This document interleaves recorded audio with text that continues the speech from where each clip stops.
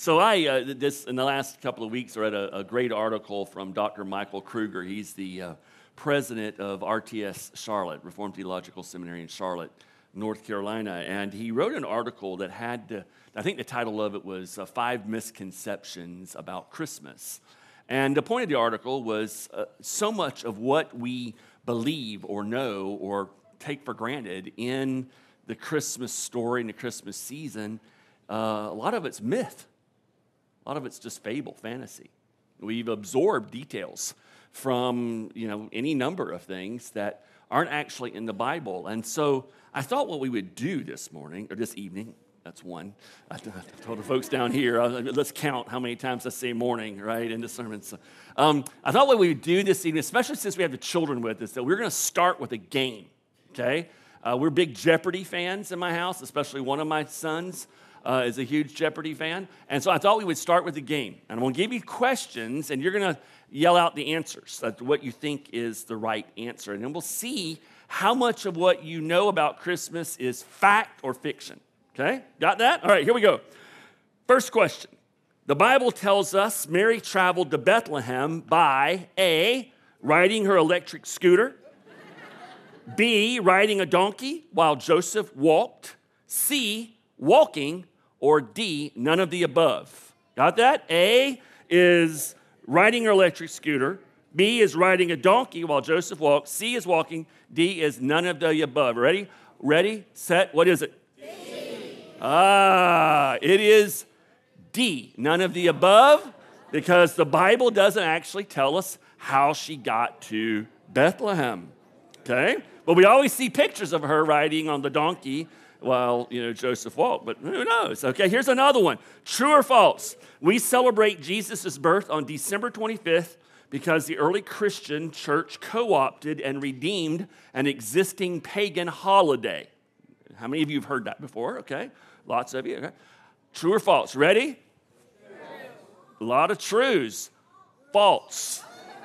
Absolutely false. Right. So, early church folks believed that Jesus was crucified, and rightly so. They believed that he was crucified on March 25th. And so for various reasons, they believe he was also conceived on March 25th. You go 9 months from March 25th, what do you end up at? Well, you all are real math geniuses in here, okay? Right, December 25th, that's right. And the reason why I think March 25th, by the way, just as a side fact, is there's pretty good reason to believe that John the Baptist was conceived in September. And if you go 9 months or 6 months, and we know that Jesus was 6 months after John the Baptist, that's March. So there's a couple of little clues in Scripture that make people go, okay, there we go. So anyway, there you go. It's false. It has nothing to do with pagan holiday. That's untrue. That's a recent development. Here's a good one. This is too easy. Jesus, children, you ready for this one? This one I put in here just for you.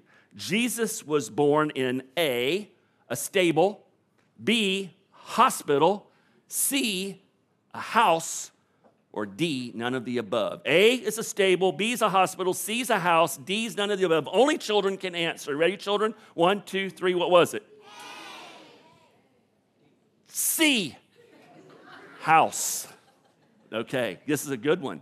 You know how we even just read in Luke, there's no room in the what? Inn. Okay, the Greek word for inn there is the only place in Luke it's translated inn. Everywhere else it's translated guest room. Okay, and so Dr. Kruger rightly points out that in that time, homes had a guest room, and they had another room attached, like we might call a one-car garage. That's where they kept the animals and their little home. They didn't have Old West stables and barns out back. No, it was attached to the house. And so literally he says, and I gave you the quote just so, because this is really cool. Maybe I didn't give you the quote. It's not up here. Here we go. It seems likely then that Mary gave birth to Jesus while they were staying at the home of Joseph's relatives in Bethlehem, but the room in which they stayed, likely a tight guest room or hastily added chamber, couldn't accommodate a birth. So Mary had to give birth in the larger family room and lay Jesus in the nearby manger. Okay, that word "in" everywhere else in the New Testament is guest room. In fact, there is another word used in the New Testament, Greek word that's translated "in," and that's not what's used here. So there we go. Interesting. This one, again, this one's for children, okay? How many wise men came from the east with gifts for Jesus? A, 4, B, 3, C, at least 2, D, none of the above. Okay? Children, ready? A, 4, B, 3, C, at least 2, D, none of the above. What is it? That was not a children's voice I just heard over here. If it is, puberty came really early. It is C, at least 2.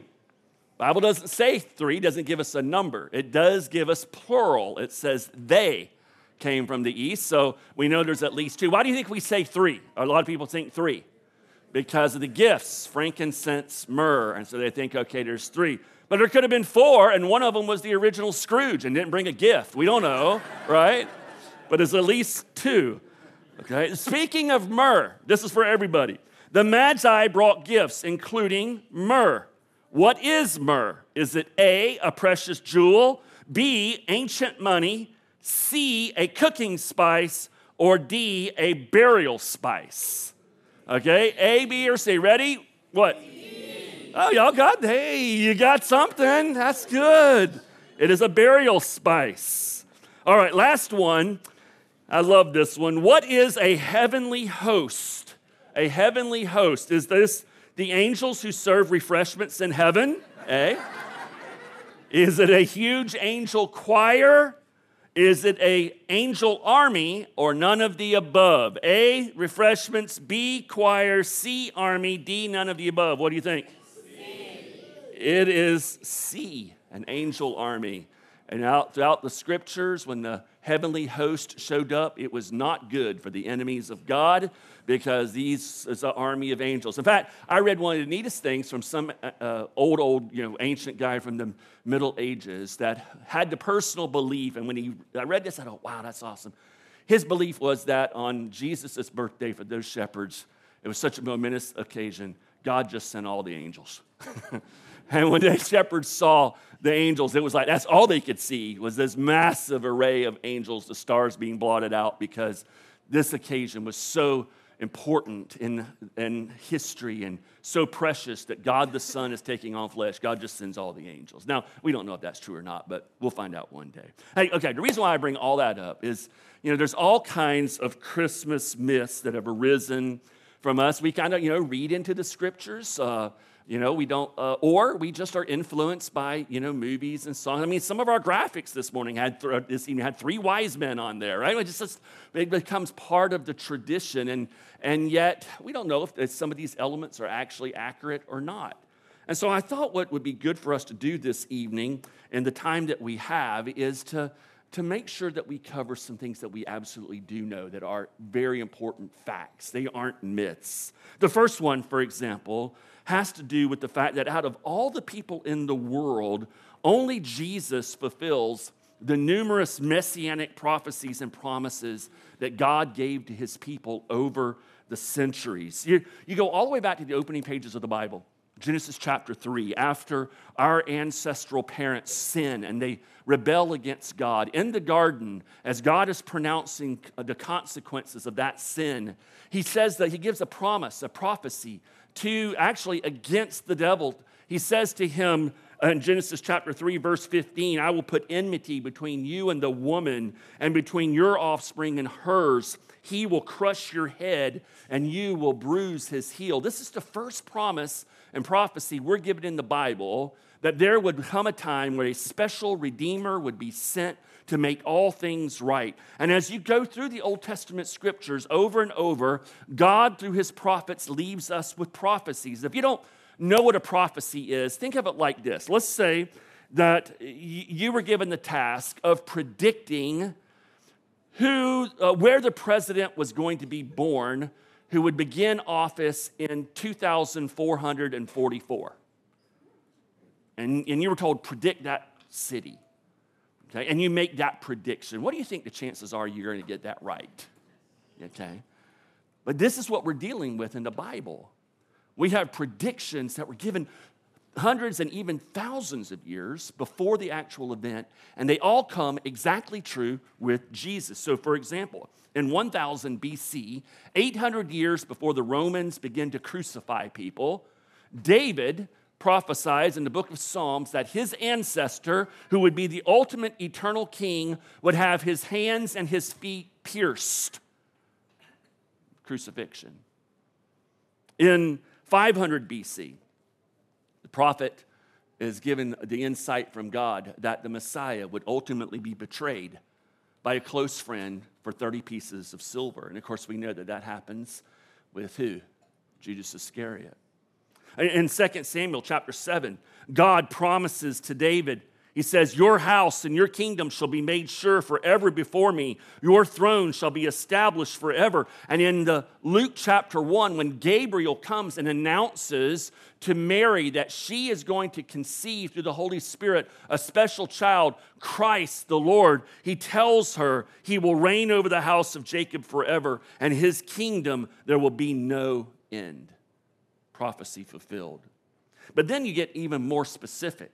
So, for example, there's a couple of main prophecies dealing with Jesus' birth. In Isaiah chapter 7, verse 14, we're told 700 years before Jesus is born, therefore the Lord himself will give you a sign. Behold, the virgin shall conceive and bear a son, and you shall call his name Emmanuel.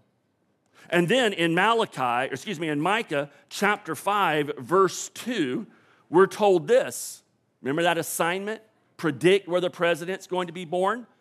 Well, out of all of the villages, all of the cities, all the places in the entire world, we find 700 years before the birth of Jesus, the man of God given the insight from God that the Messiah will be born. Where? O Bethlehem, who are too little to be among the clans of Judah. From you shall come forth from me one who's to be ruler in Israel, whose coming forth is from of old, from ancient days. These prophecies are important. They tell us something important. There was a mathematician, head of a math department in a university out in California, math and aeronautics, who did a long-term project on figuring out probabilities in the Bible.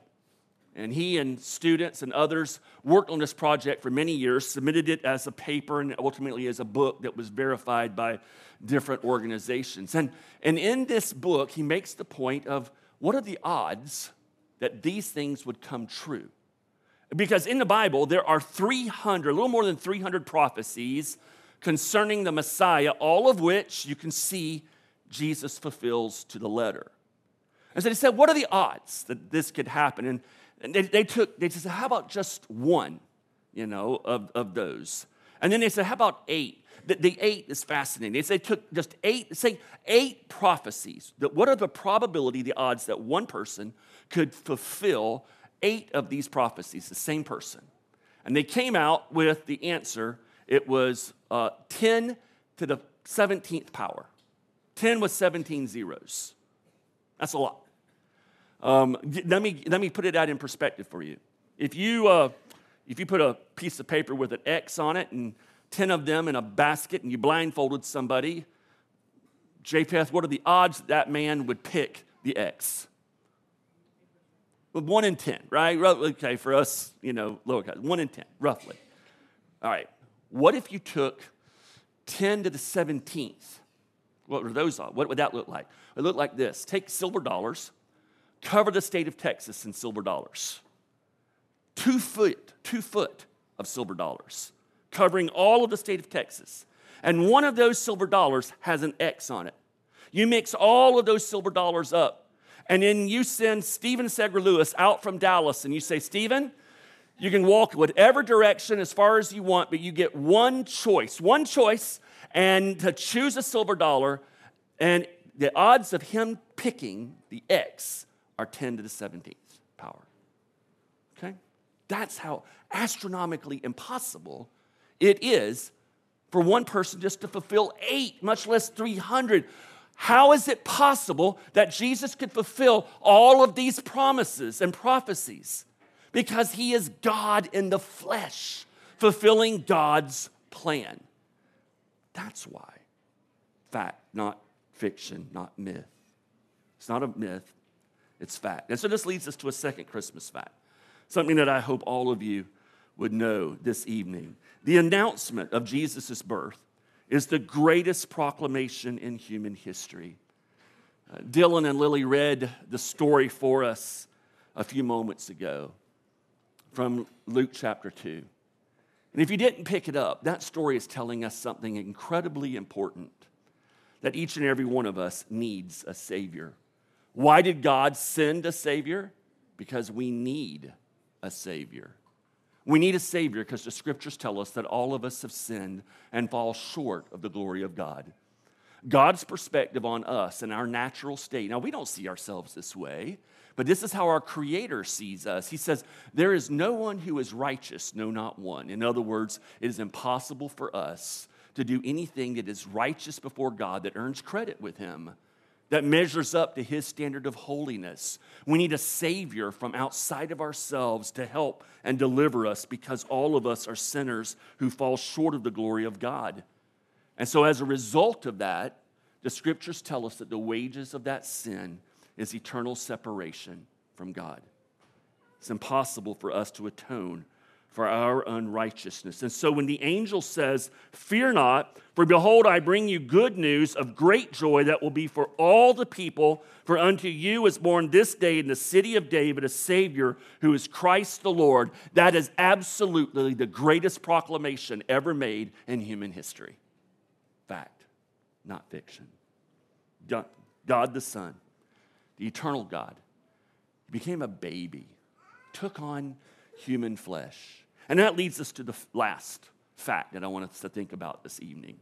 The humiliation of Jesus at his birth illustrates the depth of his love for us. They went with haste and found Mary and Joseph and the baby lying in a manger. You ever thought about what those hygienic conditions were like? Think about that for a moment. Here is the creator of the universe, the second person of the Trinity, God the Son, who's now taken on human flesh. He leaves the glories of heaven, the majesty of heaven, where the archangels themselves and the seraphims and the cherubims sing glory to him around the clock and had been doing so for eternity. He leaves all of the splendor and glory of heaven to be born in a place that smells like cow dung, lying in a feeding trough. That's what a manger is, where the animals ate. That's his first bed.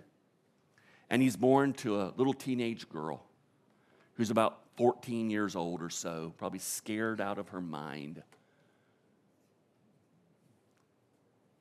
He has no angels singing his praises, no attendants, no anything that we would think of as the accoutrements of the most powerful God, the only God, and yet there he is. Why would he do that? Why would he do that? He tells us, for God so loved the world that he gave the greatest gift ever given. Fact, not myth or fiction. That God so loved the world that he gave his only begotten Son, that whosoever will believe in him will not perish but have eternal life. And so my question for you this evening is simply this. This fact of Jesus, this gift that God has given, have you received him as your personal Lord and Savior? Do you worship him throughout the year because he is that real to you? Or is he just somebody that you know a lot about because you've watched a couple of Disney specials when you were a kid, or you had some stories read to you? Jesus is more than a Disney special. Jesus is God in the flesh who came to take away the sins of the world. I hope that you know him as your Lord and Savior. Lord Jesus, thank you for coming, bearing the weight of our sin so that we could have eternal life. And we pray during this Christmas season that we would remember who you are and what you've done. And for the one who maybe is here this evening, who's come to enjoy this service, to celebrate Christmas, may you open their eyes, if they've not been opened yet, to the reality of who you are, Lord Jesus. Would you help them to see that this is not a season of just shopping and celebration, something that has been developed through corporate America. This is a celebration of you, our Creator, who's taken on human flesh so that we could have our sins forgiven. Without your incarnation, without your birth in Bethlehem, we would have no hope for the forgiveness of sins. And so we thank you and we sing our praises to you this evening. In your name we pray. Amen.